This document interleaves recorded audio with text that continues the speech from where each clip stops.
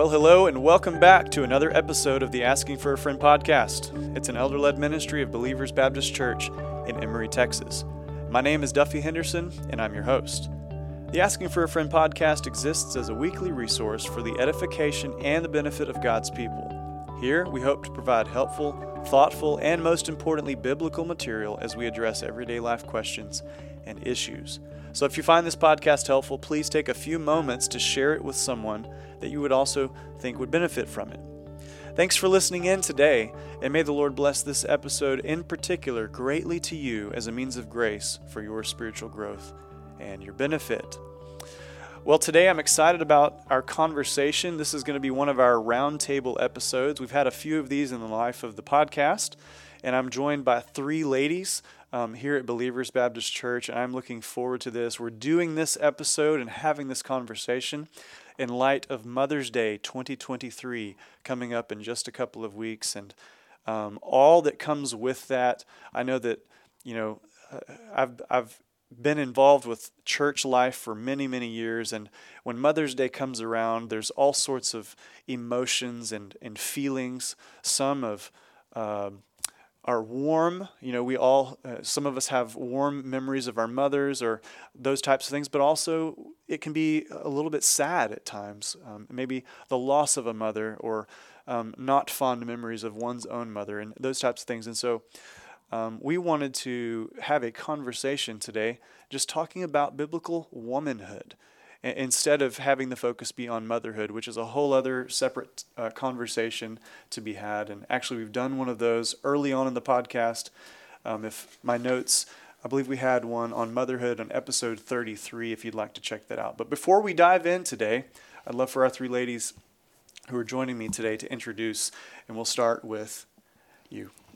My name is Linda Brendle, and I think I was probably asked to be on this panel because I've been a woman for over 3/4 of a century.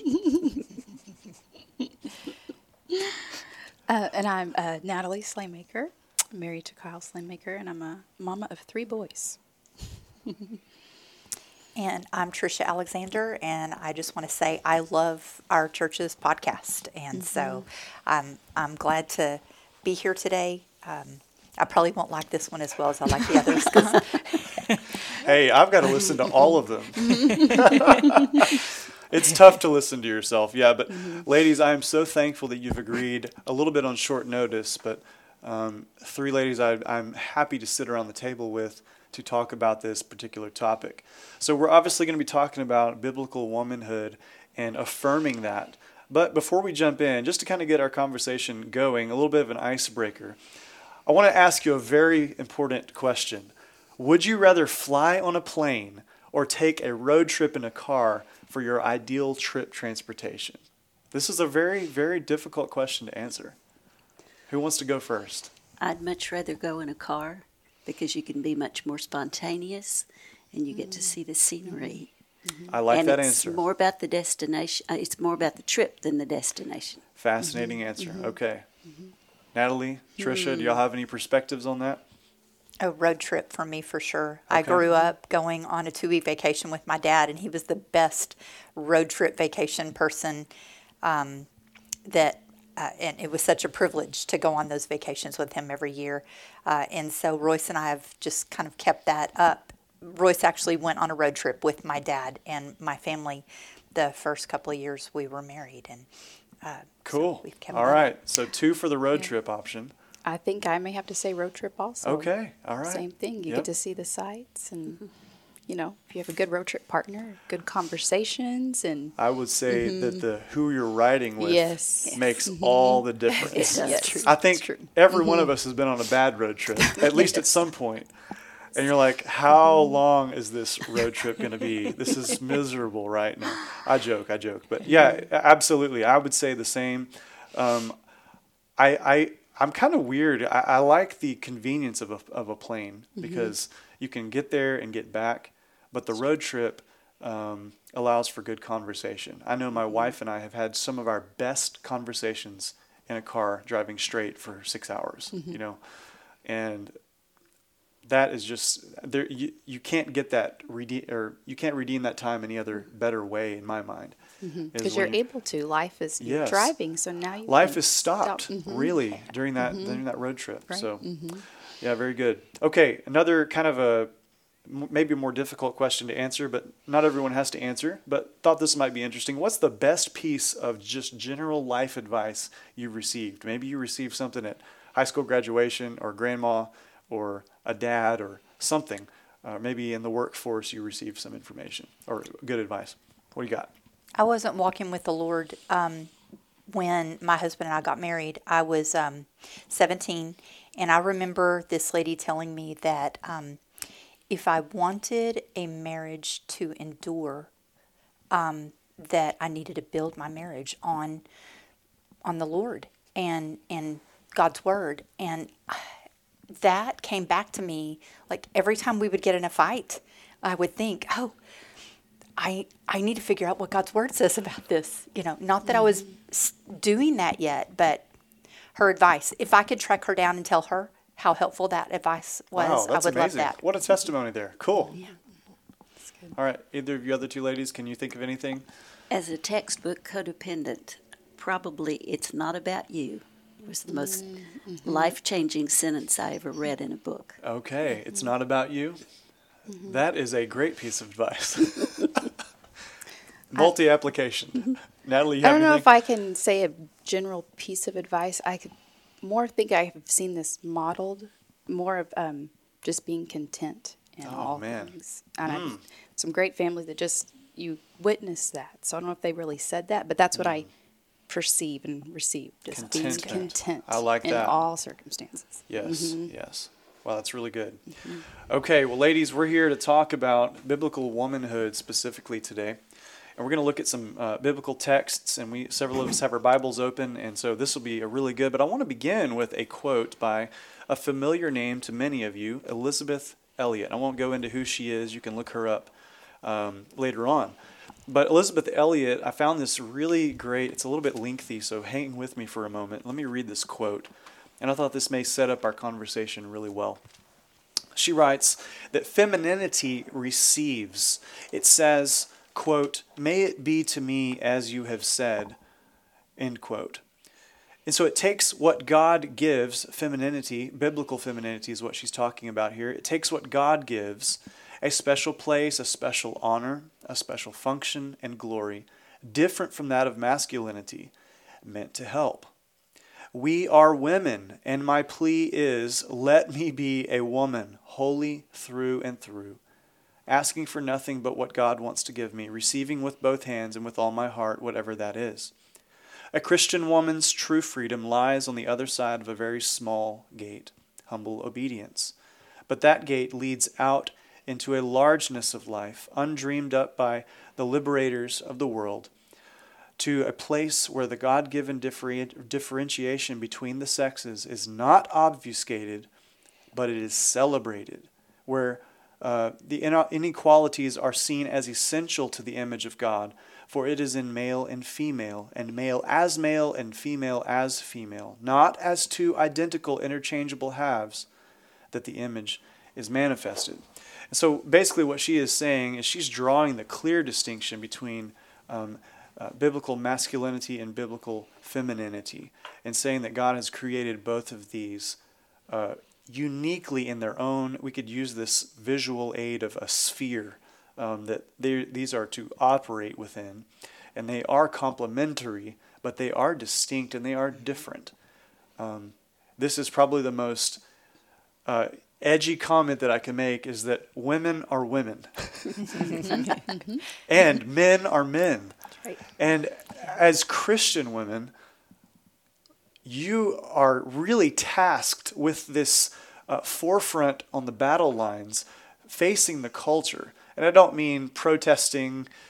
Some people may have the imagery of protesting with signs, like something that came out of the late 60s or 70s, or even in the 90s, these second and third wave feminism movements. But I mean protesting in a peaceful way, in the sense of living in such a way as to model biblical femininity, biblical womanhood. And so I want us to kind of do a quick survey to get our conversation going. But before we jump in here, you have any thoughts about this quote from Elizabeth Elliot? Anything come to mind? Just jump in. Well, who would have thought that saying male is male and female is female would be controversial? But it's certainly a controversial statement right now. Absolutely. Well, we want to look at Genesis chapter 2, where we see is the beginning of our conversation. It must be. We have to root all of our conversation about manhood and womanhood, male and female, in Genesis, and you can even go back to Genesis chapter 1 specifically. God created in Genesis 1:27, God created man in his own image, and the image of God he created him. Male and female he created them. And then we jump forward to chapter 2, that we see that woman was designed particularly for a very specific purpose. God created Adam and then saw that Adam did not have a helpmate, did not have someone to do life with. All of the other animals had a partner, and Adam did not. And so God said, this is not good. And he created a woman out of man and for man. And we find that same concept reiterated and affirmed by Paul in 1 Corinthians 11:9, that woman was made for man. And this, of course, is talking in general categories. And this has been so misused and conflated and confused even in our culture about what this means that woman was made for man. And a lot of times it's taken in the most negative sense that it could possibly be read in. Yeah. And that says, women, you know, God really has kind of given you the poor hand here, you know. And so just thoughts here. We're going to kind of just walk through this step by step. Any thoughts about this first opening pages of Scripture, Genesis 1 and 2? Well, my first thought is woman is a gift to man. Man, we just had to take what was there. You're very right that it was a gift. That's true. Very, very true. Mm-hmm. That's very true. Any other thoughts with Genesis 1 and 2? Well, I think by nature, women do want to help people. Mm-hmm. Men are doing tasks, and women just by nature, we want to fill in and help. We're looking for the needs. Right. Mm-hmm. Yes. To come alongside and just help. Mm-hmm. And not to jump too far ahead in your agenda of covering things, the roles of men and women are set in the Bible. Mm-hmm. And when we began to vary from those, when women started wanting men to be more sensitive, more like women in their reactions, and women were supposed to be stronger and more like men, that's when confusion came into society. You're exactly when right. People didn't know who they were. People talk about, I have to go find myself. If we'd stuck with the Bible, you'd know who you were. Mm-hmm. That's about the best thing I think that could have been said right there. Thank you for adding that. It's really, really good. Mm-hmm.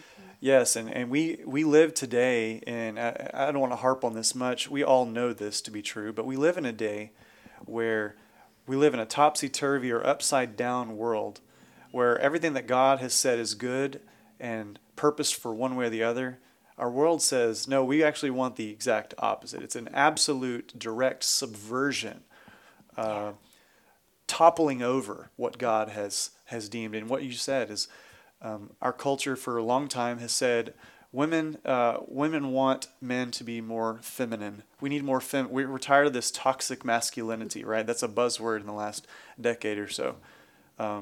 Toxic masculinity. We don't need more of that. This is what the culture says. We need women to rise up and men to be stuffed down. The man has had his time. Now it's the women's time, right? To rule and reign and, all of that. I don't want to chase that rabbit, but you're exactly right. Mm-hmm. We already have all that we need to know and to rest in, knowing that God has created us male and female.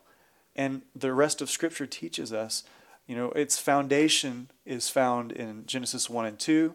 And then we see it does not take long at all for that. So it's been said that feminism was born in the garden. This whole concept of subversion of the creation order, that women need to rule men. And we have even part of the curse is that in Genesis 3:16, God says to the woman, I will surely multiply your pain in childbearing. In pain you shall bring forth children. Your desire shall be contrary to your husband, but he shall rule over you. So we have in the garden this concept of feminism is rising up, right, to topple the creation order. And so, any thoughts there? And we'll jump to we'll skip to the middle of the Bible in a few minutes. I just have some. So as we do have this blueprint of man and woman, and I don't know if our culture has lied to the woman and said, well, you won't be happy if you live that way. And if you are doing things by God's design, you will have more joy and satisfaction because you are doing it by our Creator's design. Yes. So, yes, when you go against that, there is all kinds of chaos that we are seeing. And lots of anger. Mm-hmm. You see lots of anger right. in the people that are trying to reverse order, because that's what it instills. And we know, we feel that unrest. When we're walking in that, we feel that angst. Yeah, and I think like every good thing, I would say that this creation order is a good thing because God has designed it this way. We would say this is a good thing, a good pattern for us to live by. But like every good thing, we know how to just, the old trite saying, this is why we can't have good things, right? Because they always get broken or ruined, right? As moms, I know you've thought that at least. This is why we have cheap furniture, or this is why, because it gets, but we, as humanity, we take what God has given to us as good gifts, and we are so quick to abuse them. And so, yes, it is true that this created order, although it is still applicable and good for humanity today, it certainly has been abused. I think on both sides. We have men who don't lead, and we have women who want to lead, and who are angry, and who are cynical, and we have men who are passive. And of course, that's not the emphasis for the episode, but of course it has been abused, and we do need to acknowledge that just if we were to say, this is how you ought to live, and go do this, that doesn't fix what sin always corrupts. And so, great insights there. Okay, so let's fast forward to Proverbs 31. Now, Proverbs 31, we've all heard sermons. Actually, I'm remembering a wonderful sermon by our own pastor, Jason, last Mother's Day. Preached an excellent sermon. I even remember some of that even today, a year later. I thought it was really, really helpful. But Proverbs 31 is, and to my understanding, the most comprehensive treatment about what it is to be a woman. And it is specifically couched within the realm of the home, husband and wife situation. But I think that this pattern and these qualities are promoted by and to be sought out by every woman, no matter the age or situation in life. Would you ladies agree with that assessment of Proverbs 31? It's a hard model to live up to. Women tend to beat each other up with this Proverbs 31. And I want to lean into that in just a minute. Let's wait for a moment. Okay. That's a great thing. I do want to speak to that. But just in general, would you agree with this is kind of, if you want to know where the Bible speaks to what it is to be a woman, would you agree that this is kind of like the passage, or have you ever come across any other texts? Yeah. Well, and I'm sorry. I think it leaves room for women to be a lot of different things, not just Susie Homemaker, but out trading in the marketplace, different things. I think it gives more leeway than people realize. Yeah. It doesn't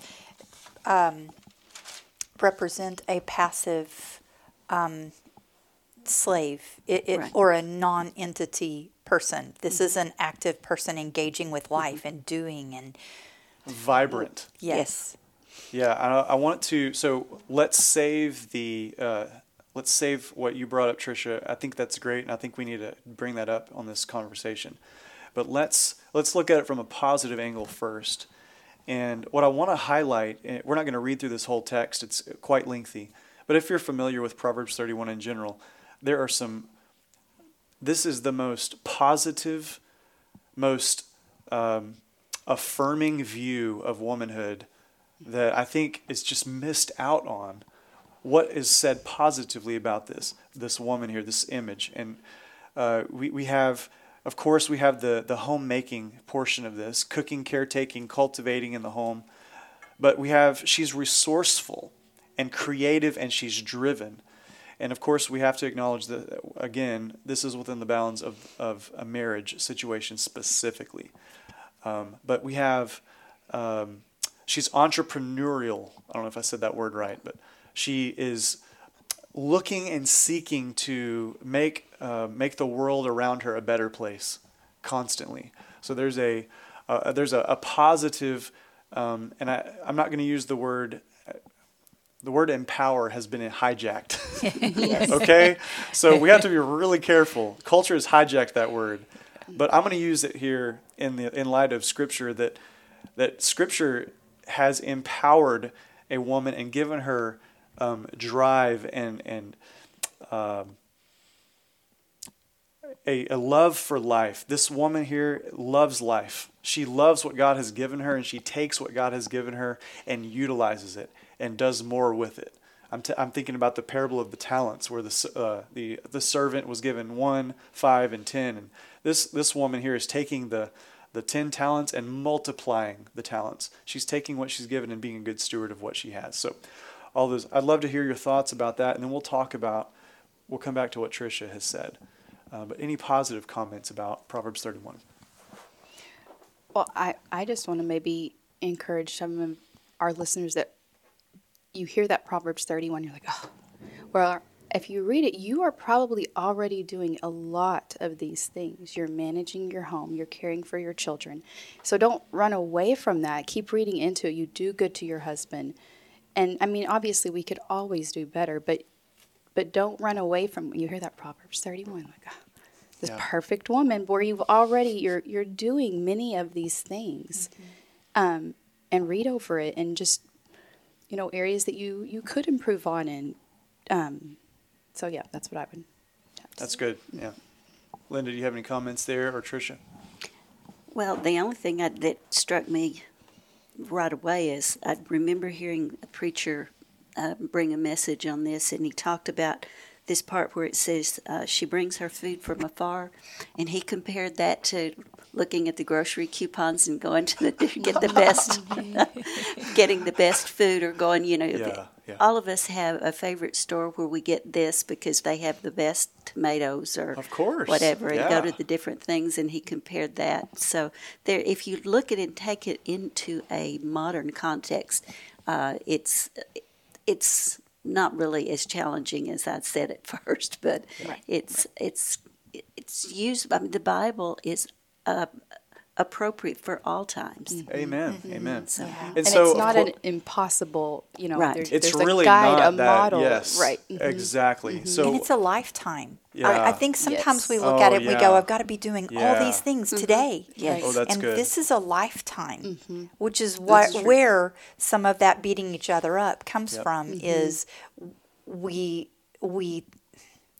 we put too high of expectations on ourselves and on each other, Yes. of saying, why aren't you doing all of these things? Well, we only Yes. do what's in front of us today. yes, Right. yes. That's true. Well, and I want to help. So when we are reading Scripture, especially in the Old Testament, it's hard for us sometimes to know what to do with particular passages in the Old Testament. Sometimes it's easier to do in the New Testament than the Old, just because of the type of literature. This is wisdom literature, okay? So Proverbs itself, although there are some very literal things in Proverbs, this is not it isn't to be taken in the most literal way that we read, like the book of 1 Samuel and the account of David's life. It's not narrative. Yeah. So this is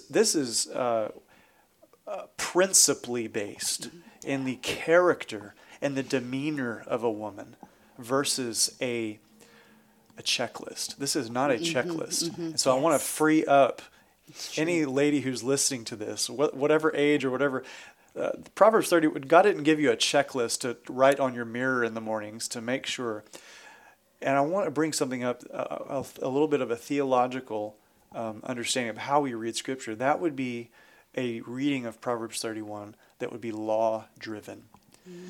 Okay? So if we approach it in that way, it can be the most daunting thing ever to say, this is how I ought to live and this is what I need to measure up to, or else I'm not being a good Christian woman. That's law-driven. Okay? Now, all four of us around this table, I'm grouping myself into this conversation because I'm a Christian, not because I'm a woman. But all four of us are regenerate, we're indwelt by the Spirit, and we are living in light of the grace of God in Christ imputed to us. And that is our driving, motivating factor, okay? So as a Christian woman today, you read Proverbs 31, or you ought to read Proverbs 31, firstly, before you ever approach it, saying, thank you, Lord, for saving me and bringing me into your fold. Yeah. I am one of your sheep. You are the good shepherd, and you're guiding and leading me. So we view this not as a law passage, but as a gospel passage, in that the Spirit gives us the motivation and the ability to live in light of how God has called us to live. Is that helpful to think through that? So I would never want to put this on someone and say, you're not living up to this. You need to repent, and you need to step it up. You're failing in this. Wow, what a terrible. That's horrible. I would never want to do that to any woman. But I would encourage and say, in the Lord, you can do this. Right. Whatever you're doing now, keep doing it. And what else could you do? Don't look at this large list, but what's the next step? What's the next, that sort of thing. So any thoughts about that? Well, and one thing that I have learned throughout my life is God's mission for us changes throughout our life. What might be our ministry one time might not be that is an excellent perspective. A few years later. Yeah. And stages of life. At one point you might focus on your children, and then the next on a career, or different things. Excellent observation there. Ladies, do y'all have any other thoughts about that perspective? And just more speaking of, because you brought in the law, and I am right now trying to study this whole law and gospel. I'm reading books and doing all that. But where it is, when you are given a new heart, you now love this law. You obviously will not do it perfectly, but you want to do this. So it's nice having this. Well, how do I manage my home? What do I do? I mean, I don't want to listen to what the culture is saying, but how do I do this? And it's nice having this. This is how it should be, or how it and again, every household's going to be different. Your house is going to be different. My house, but you find you and your husband together how you want to manage your home, and this is having a blueprint like this. Yes, is helpful. Yeah, that's good. Mm-hmm. Trish, you have anything there? Just one thing that comes to mind here is that this virtuous wife, she's taking care of her husband, her family, her community. And so we all have circles that we take care of, and we pay the most attention to those people that are within our home. But our outreach extends beyond that. Yes. Exactly. Yeah, and so I love the verse. I don't know, my eyes are not laying on them right now, but the in Proverbs 31, there is a full trust of her husband to take care of the affairs of the home. Verse 11. And that is such a impactful verse for me as a man specifically. I want to point something out too. I don't know if y'all have ever noticed this, but the very first verse of Proverbs 31, it says the words of King Lemuel, an oracle that who taught him? His mother. So this isn't from Solomon or a king. This is a mother's wisdom to a son. Mm-hmm. So a mother is giving her son wisdom about the woman he needs to look for. That's a really interesting, and I'm immediately drawn, this is a bit of a tangent, but I'm immediately drawn to 1st or 2nd Timothy, where Paul commends Eunice and Lois, grandmother and mother, who taught Timothy in the home. I'm immediately drawn to this, is that we have even this connection throughout Scripture that there is a intentional and very specific role in which mothers and even grandmothers play in the raising up of the children in the home, in the nurture and admonition of the Lord, teaching them of things. So, side note, sorry, but there's a full trust of the husband, although the husband has obviously roles in that to play as well, and father.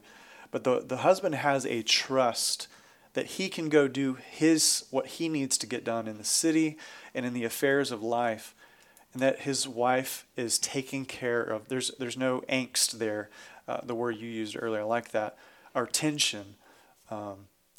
There's these two spheres. The husband and the wife are operating, and they're functioning, and they're working together, but in separate. It's a beautiful thing, right? Because the husband can't do everything, and neither can the wife, and that's what makes single parent homes so. My heart breaks. My heart hurt. I was raised in a single parent home, and it places burdens upon the single parent that they were never meant to bear. Never meant to bear. And I know that's a product of so many components, and so we want to acknowledge the even more difficulty for even a single woman raising children. And, well, is the same standard for me? Well, in one sense, yes, it is. But in another sense, you have to take your scenario, like you said, and do it to the best of your ability in the Lord. And so it will look differently than a two-parent household versus so. Well, lots of things there. Sorry. I hadn't thought about it until you were, till something you said. But this would be something good, like for young people, as a young lady. Ask yourself, am I living for others or am I living to please myself?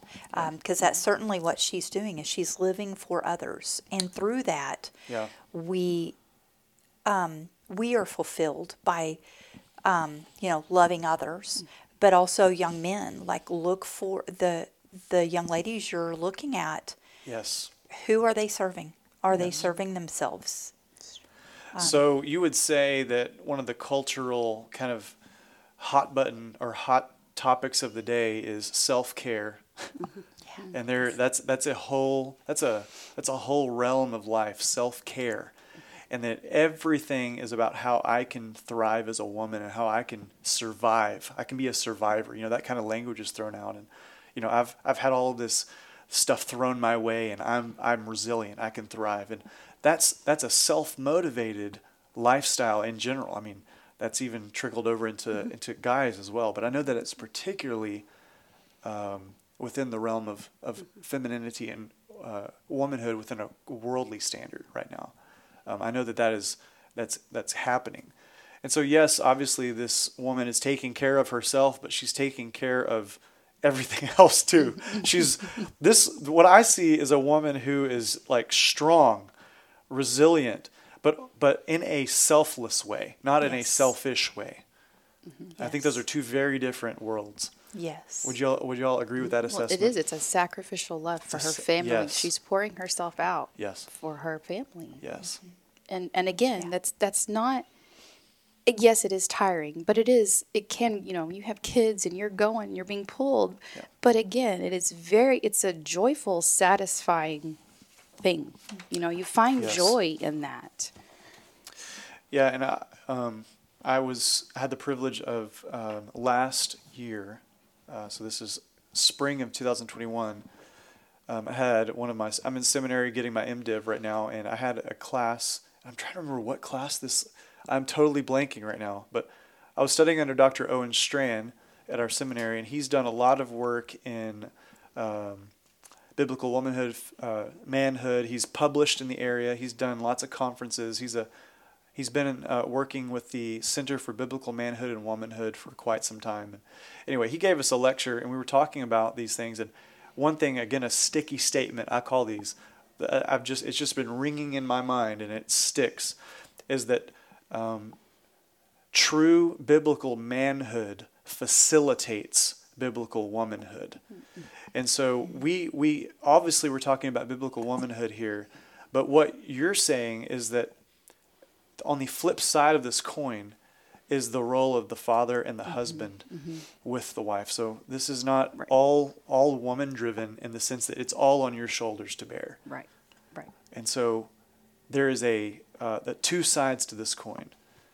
That true biblical manhood, which hits the role of the home and the workplace and the ministry and all these things, facilitates and enables biblical womanhood. So in a sense, true biblical manhood, in a general way and in a particular way also, facilitates this Proverbs 31 woman to fulfill her role and to fulfill what God has. Is that clear? Yes. Is that Yes. confusing? Yes. Okay.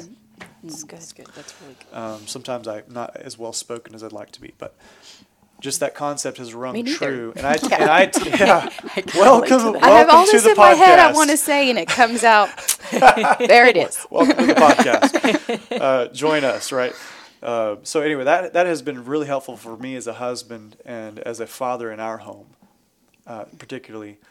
Me doing what I need to be doing and what I am expected to do frees my wife to be the woman that God has called her to be. Mm-hmm. And when I am failing, she is having to pick up the slack, which means she's sacrificing something that she ought to be doing mm-hmm. in her realm, where mm-hmm. she's having to take care of stuff for me. Right. And that's mm-hmm. a failure on my part, not hers. Mm-hmm. And so that was just an eye-opening, like, oh my, I've never thought of it in that way, right? Mm-hmm. If I'm taking care of what I need to take care of and taking care of her, which is my first priority, then she can be everything she needs to be in that sense. And the beauty of that is we all, husbands and wives, we all fail. That's the beauty of a godly marriage is Amen. Then there's grace. Of course. Yes. Yeah. And that comes back to this law gospel thing. Right. It applies to, and I think about marriage counseling, and I thought about how this applies to even this idea of marital conflict. I think most of our marriages, our conflict stems from this concept of law and not grace and gospel. And if we're two people who are brothers and sisters in Christ in the Spirit and we're married, then our marriages should primarily be driven by gospel overtones, not law undertones. Right. Does that make sense? Yes. Well, you've got the man who focuses on the Proverbs, not Proverbs, the Genesis thing that man should rule over woman. Yep. Say, instead of focusing on what Paul said, that he should love his wife and give up his life for her. And that is literal gospel-centered and gospel-driven marriage, is that a husband ought to love himself as Christ has loved the church, sacrificially. That's exactly right. Great point. Okay, so we're getting a little bit bogged down here. We're at almost the 40-minute mark, but let's just really quickly zoom all the way to the New Testament. Titus 2, we have to bring this text in conversation about biblical womanhood. And there's, of course, a particular context that this passage finds itself in. But this is kind of the New Testament place. There are others, but New Testament place that we would go to see. And let me read this, a little bit shorter text to be read. So I'll be reading just from Titus chapter 2, verses 3 through 5. And again, this is a pastoral epistle from Paul to Titus. He's speaking to a pastor. And so this is how Titus ought to teach his people within his church specifically. And that, of course, is applied to all churches with believing Christians. So chapter 2, verse 3 says, "Older women likewise are to be reverent in behavior, not slanderers or slaves to much wine. They are to teach what is good, and so train the young women to love their husbands and children, to be self-controlled, pure, working at home, kind, and submissive to their own husbands." And here's the reason why: that the word of God may not be reviled. And I think that's really interesting because throughout Titus, in this short epistle, there's this contrast and this affirmation that living in such a way that does not subvert God's word. Godly living in affirmation of His word. And so when we live contrary to what God has given to us, either as men or as women or as children, then it necessarily undermines and brings shame upon the Word of God. So our godly living and sound doctrine go together, right? Teach what accords with sound doctrine. So if you're teaching something and your life does not accord with it, you're subverting the sound doctrine. Yeah. So there's this back and forth in the book of Titus. It's really neat. So he brings this in specifically to the realm of womanhood. And I guess you could maybe make a case that this could be applicable to the church life, but I think this is more broadly speaking to life in general that Paul is teaching Titus to teach the women. So you see this order of command, right? There's this from God to Paul to Titus to the women in the church, older and younger. So there's this chain of command, chain of authority here that can be seen. But any thoughts about this Titus 2 passage that might be helpful as you have thought about it, as you have been confronted with it in your life as women? That verse 4, and so train the young women to love their husbands and children. At some point years ago, that just like slapped me. I was like, oh, we don't know how to love our husbands and children. Like, that's not in our nature. When just the world loves, worldly love for husbands and children is, what benefit do I get from them? But God's love is, how do I care for them? How do I nurture them? And that's what we're called to do. Is we're literally called, a lot of the dysfunction in families comes from a lack of teaching women how to love their husbands and children. That's a good word. Well, and I think there's also the not misunderstanding, but where love is the emotion. Well, Yes. love's, there is emotion there, but this is what you're doing. You're sacrificing. Love is sacrificial. Yeah. Love is a verb. And It's the verb actually is a things you verb. do. That's right. That's right. It's not something you feel. Yeah, right. Because sometimes it's hard to keep picking up those dirty socks. Yes. Again, but that's what Absolutely. I'm going to do. Yes, yeah. Because if it's contingent upon how I feel, then there are lots of days that I am very unloving. Well, and especially as women, sometimes we have to be self-controlled. Our emotions can be, up and down. We are to be self-controlled, and Yeah. I think real quickly, I think that's also why Peter does not also tell the man in the same sense. He does tell man to be self-controlled, but I think it's in a different sense. But he tells the man in 1 Peter 3 to live with their wife in an understanding way, because men are naturally more hard and more aggressive. It's just built, we're wired that, and that's actually a good thing. That's not a bad thing. That's right. Yeah. Robust masculinity is a good God-given trait, but at the same time, it also ought to be self-controlled in the sense of our wives are kind of the opposite of that and can be more emotional than the husband. And so there's a, careful with the word complement, but there's two opposing tendencies to fall into a ditch. One, emotionalism, and the other is being just a hard shell, tough, And so I love how they're both things addressed specifically to the different masculine and feminine tendencies. You have anything for us, Linda? Well, just when it says for the older women to teach the younger women, it's not that we're any smarter. It's that we've had longer to make the mistakes and figure out what doesn't work. Yes. And to realize that God put these instructions in here for a reason. And if we'll just follow the instruction book, then it works better. Yeah, and I have been so encouraged. I don't know how long you have been doing this specifically. There's a young lady that you're mentoring. This is our 9th year. 9th year. Okay, so just a few weeks you've been doing Yes. this. You have been faithful in, I guess, kind of being a surrogate mother, grandmother figure in her life. Remind me her name? Molly. Molly, that's right.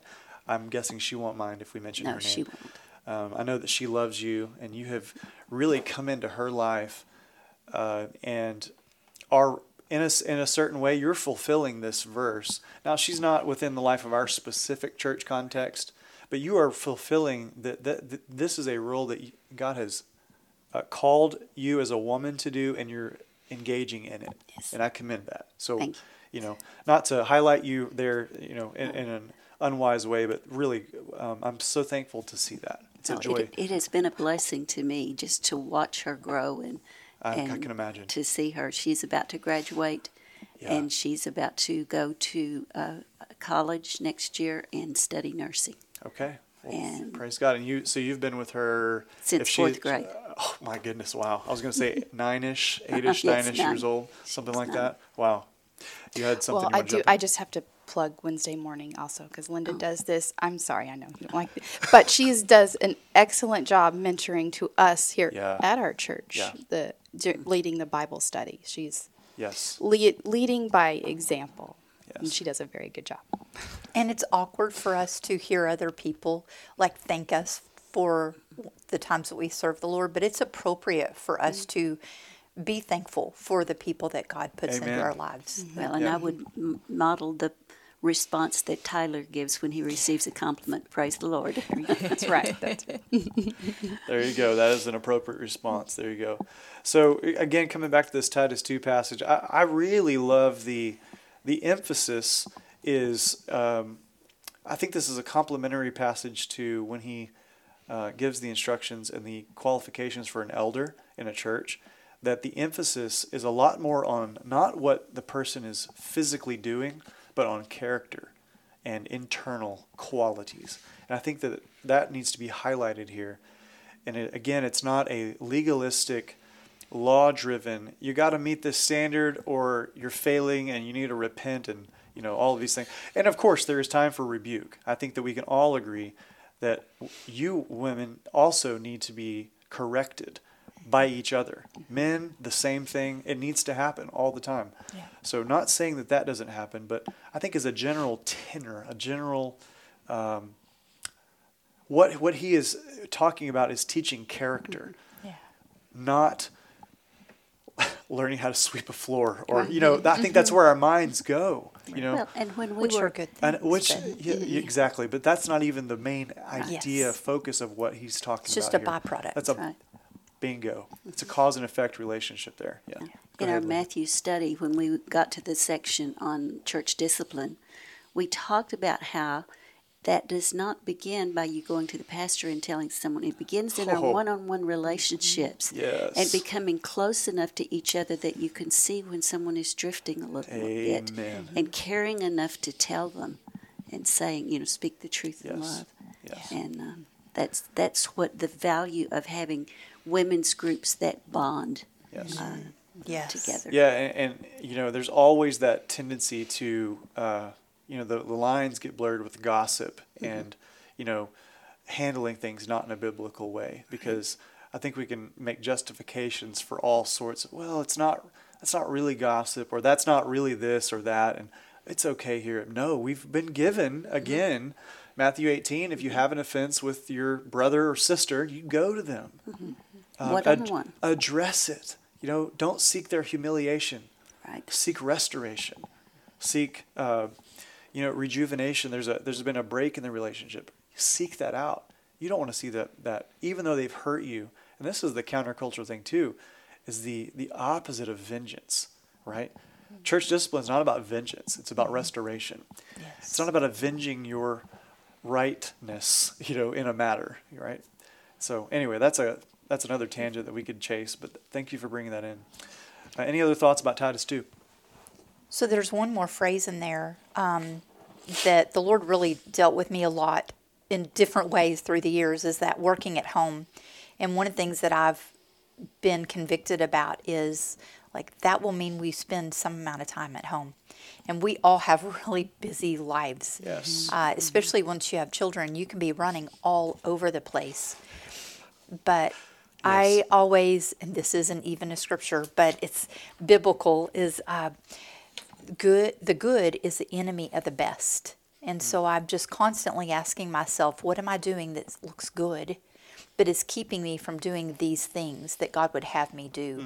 So if my home is just chaos because I'm never there, then I need to figure out what good things I'm doing.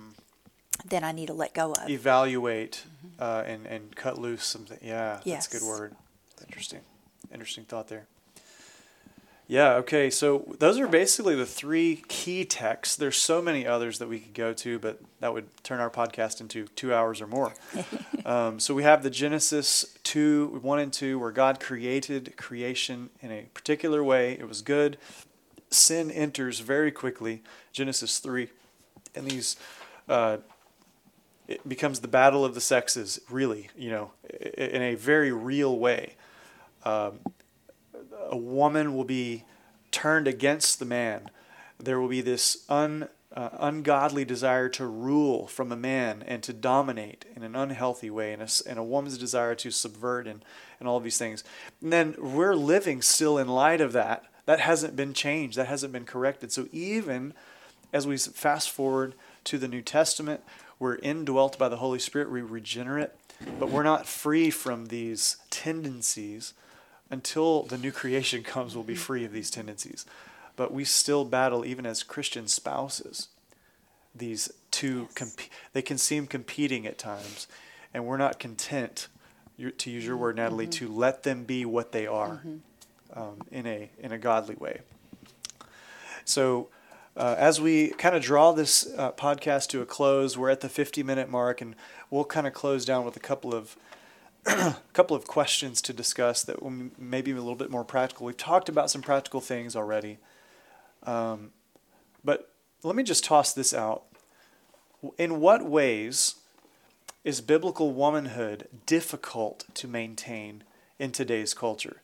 And I know that's kind of a broad question, but each of you three ladies have different life experiences.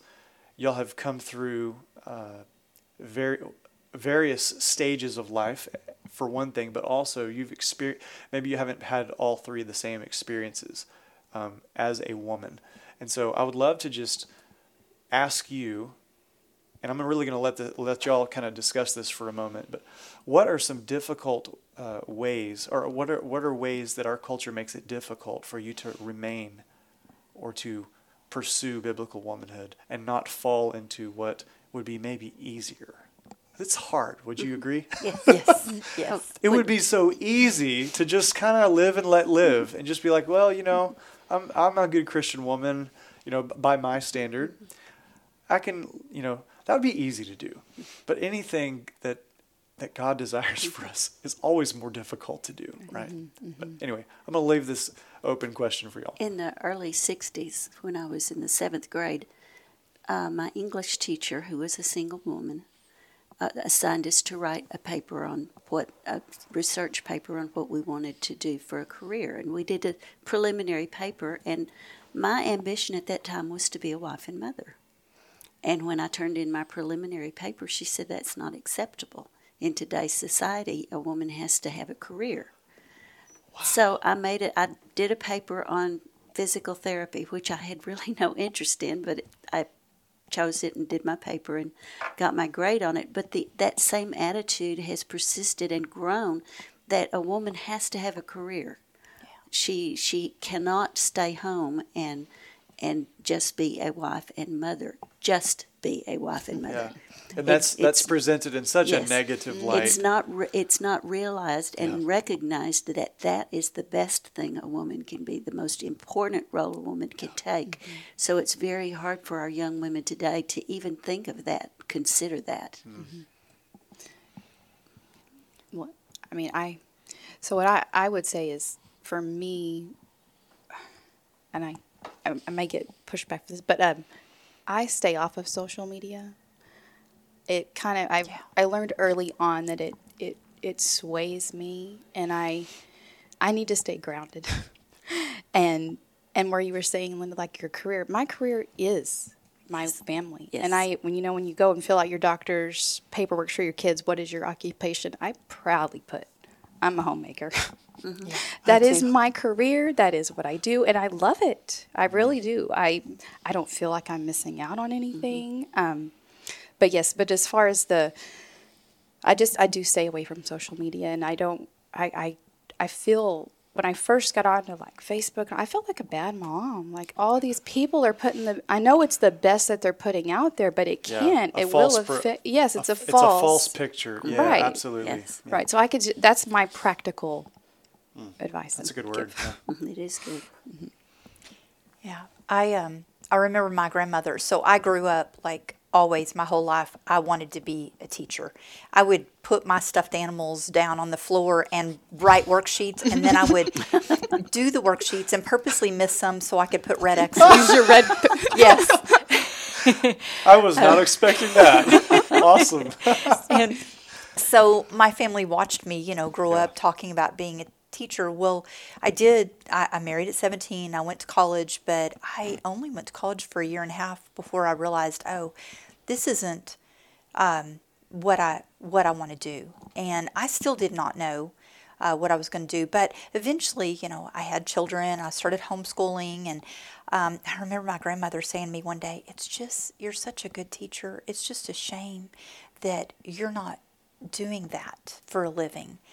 And I looked at her and I said, oh, I'm doing it for the best purpose. Like, God gave me the best opportunity to teach. I get to teach and train my children. And I think a lot of times we minimize the things that we do in the home. So you're not an interior decorator that's getting paid to decorate your home, but you put nice, pretty little pillows on the couch, and all these things. You cook meal. You're not a chef. You don't get paid for being a chef, but you put, good meals on your table. We should not minimize the things that we do just because we're not getting paid for them. We're not getting that pat on the back. Yes. That's true. Wow, that's really good. And I would say that you ought to be getting that pat on the back. And you know who that is? That is your husband. Yes. And that's again, that's the other side of this conversation, is that the husband and the father, the man of the house, is that fuel for you, ought to be, to be that, to be loving you and to be equipping you and giving you everything you need to accomplish those homemaking roles. Right. You should not be hindered from doing that, right? Yes. And that's where my passion is. Jared's as well. We've had some talks about that, but we need men to be men again, so that you guys can be women again. Yes. And I know that sounds trite, but really that's kind of the bottom line here. So Right. Well, and I think Royce and I did not. We didn't come into this having any kind of standards. We didn't grow up in Christian homes. We didn't know what it was supposed to look like. And honestly, I was a feminist, and he was a supporter of feminism. And so it took a while of God just teaching us. And the more we read the Bible, the more we started seeing, oh, what we're doing doesn't line up with what God's Word says. But we had the hardest time finding people that would help us. Like, we didn't see models for that. Even in our churches, we did not see models. It was still, pursue careers out of the home, and, don't be held back. I remember working for Mission Arlington one time, and I told her, I said, my husband has told me I need to quit this. I need to stop. And she said, well, normally I don't let women give that as a reason just because their husband said. And I'm like, well, it doesn't really matter what you let or not. That's what's going to happen here. Yeah, well, good for you for that. Actually, ma'am. Exactly. I beg to differ. But it was just years of like walking that out. And, wow. And Elizabeth Elliot, my mentors were in books. Corrie ten Boom, Elizabeth Elliot. Oh, yeah. Hey, some of the most Edith influential men in Schaefer. my life have been dead for many years. Yes. And I meet them, and I talk with them, and I argue with them by flipping pages. And I don't say that lightly. I do argue with them often. Okay, another tangent. Okay. So just in what ways is biblical womanhood difficult to maintain in today's culture? I think we would all agree that the biblical way for women to be women in God's eyes is the exact opposite. And to promote it is to actually be perceived kind of as like an enemy of sorts, or enemy is probably not the best word. Maybe you guys can help me with a word but it's antithetical. It's opposite, and it's not opposite in like you do your thing and I'll do my thing. It's opposite, but with anger. You used anger earlier, and there is an anger when you see, and you've lived this world, but when you see it from the outside, you see the entire community of feminism. It's just a bunch of angry, vicious. I'm trying to be very cordial here, but there is not a peacefulness or a womanliness even within that world. Helen Reddy's song, I Am Woman, Hear Me Roar. I used to go around Okay, singing there you that go. all the time. That Yeah, was my yeah. theme song. Yeah. and we can laugh and about that, but the reality is that our young ladies today, our girls, are being raised in an environment. If they're in the public school system, and even on social media is the absolute worst thing. Yeah. TikTok, it destroys the concept of manhood and womanhood. Yes. Absolutely, and it's directed at it. And I could go off on a tangent there, but Me too. Yeah. Me so, too. but I would say that social media today and the internet, we can sound like old fogies here, but that's okay. This is our podcast. I'm okay being old. We really, really ought to think more carefully about what we expose our young people to, Right. Yes. specifically in that realm. But okay, so let's move on to a second question as we're wrapping things up. What are some ways, frame this question in your minds as if you were giving counsel to a 15, 16, 17, 18-year-old young lady. So think about it in that way. What are some ways to remain resilient and steadfast on these biblical convictions that we've talked about regarding womanhood? Linda, you have some real-world experience with this specifically, and so do you, Trisha. You have 2 children, or 3, or 5? Okay, I know you had several. I haven't met all of them, so it's hard for me to put faces to names there. You have a few. Yeah. And how many girls? 3 girls. 3 girls. And 2 boys. Now, you're a boy mom. I'm a boy mom. And so You have a little different perspective. I'm a boy mom as well, just one. You are a boy mom. I did know that. But you have some real-world experience with mentoring this young lady Right. who's not even your biological daughter, Right. but really Right. has kind of become, in some ways, I bet. So Right. let's just talk about this. What advice, from a biblical perspective, how can you fight against that pressure and remain resilient? First thing is to be sure as you develop a relationship with a man that he is a Christian man. Oh, okay. Because Good. I did not know until I met David. David and I have been married 23 years now, so you can do the math. It was late in life when we found each other. I did not know the difference it made to have the covering of a godly man over you as a woman. And it makes everything easier. It makes it work. And so be sure that I thought the man I married first was a Christian, but he was not. And it made all the difference. That's incredible. Yeah, very good. You other ladies? So God expects us to be obedient to Him. We get messed up with worrying about what's going to happen if I do this thing. But God's the one in charge of what happens next. So we're only responsible for walking in obedience to the Word. And you can only know that if you read His Word. I know so many women that just make that an optional thing. They just think going to church is enough, or participating in a ladies' Bible study where they read a book, where the author has read God's Word. You're getting God's Word kind of third hand in a way. Commentary. Yes. Yeah. So what you are is you're at the mercy of what other people tell you God's Word says, instead of what God's Word actually says. And when we walk in obedience to what He says, then He will do what is good and right. Yes. Wow. That is Sometimes it excellent. doesn't look, sometimes we don't like it. Sometimes that's one of the things I say, God, I just don't like this. And His answer is, that's okay, you don't have to like it. You just have to trust me. Right. Lord, I believe, help me in my unbelief. Yes. Yes. Okay. Man, that's some excellent stuff. I Natalie, would yeah. just agree. That's kind of what I was had in mind. You need to know what God said. That doesn't. I mean, you must study and read and know what those biblical convictions are. How are you going to know if you don't open and read? And again, it is. I go back to that. What you put in will come out. So if you stay, you need to stay grounded. You need to have the Word read it, read over you, because if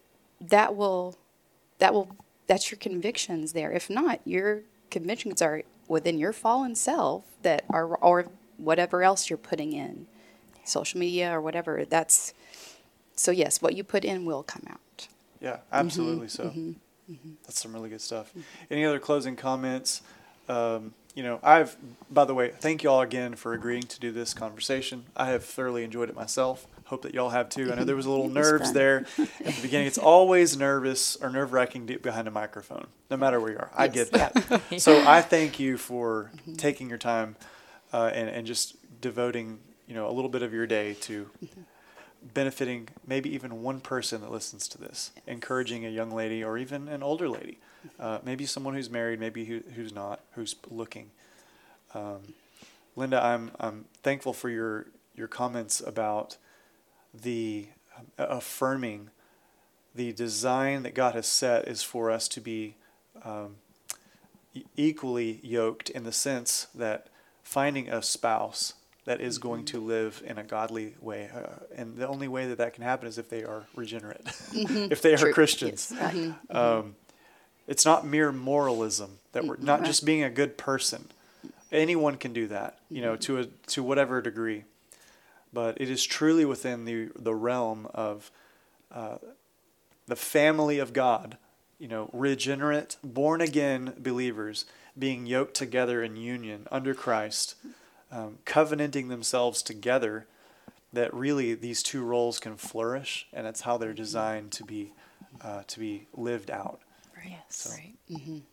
Thank you all for the conversation today, and that's probably going to wrap things up for us. We've been going at it for plenty of time. And Well, you put a bunch of women around to talk. I know, and it was my fault. I have a 1.5 page, notes, and I knew that would probably lengthen things today. But listener, thanks if you've stuck around this long. Thank you for listening to this hour-long conversation. That's it for today, and thank you for taking your time to listen to the podcast. We surely hope, and I know that I can speak for these three ladies, we hope it's been a blessing to you in some way. Don't forget, though, before you go, like or share the podcast. You can share it through social media. I know we've talked about that already, but social media can be used for good, and this is one way. I will say that. I've said a lot of negative, but share there the are some podcast. good. Yes. So if you're on Facebook or if you're on whatever else you are, share this and get this out. Like the podcast on the podcatcher that you listen to. You can even add a comment on Podbean and those types of things. And lastly, if you'd like for us to potentially look at a question to answer at a future podcast, go to our church website, bbcemory.org. Go to the media tab, scroll to the bottom of the page, and there's a place that you could submit us a question. But as usual, until next time, grace and peace be with you all.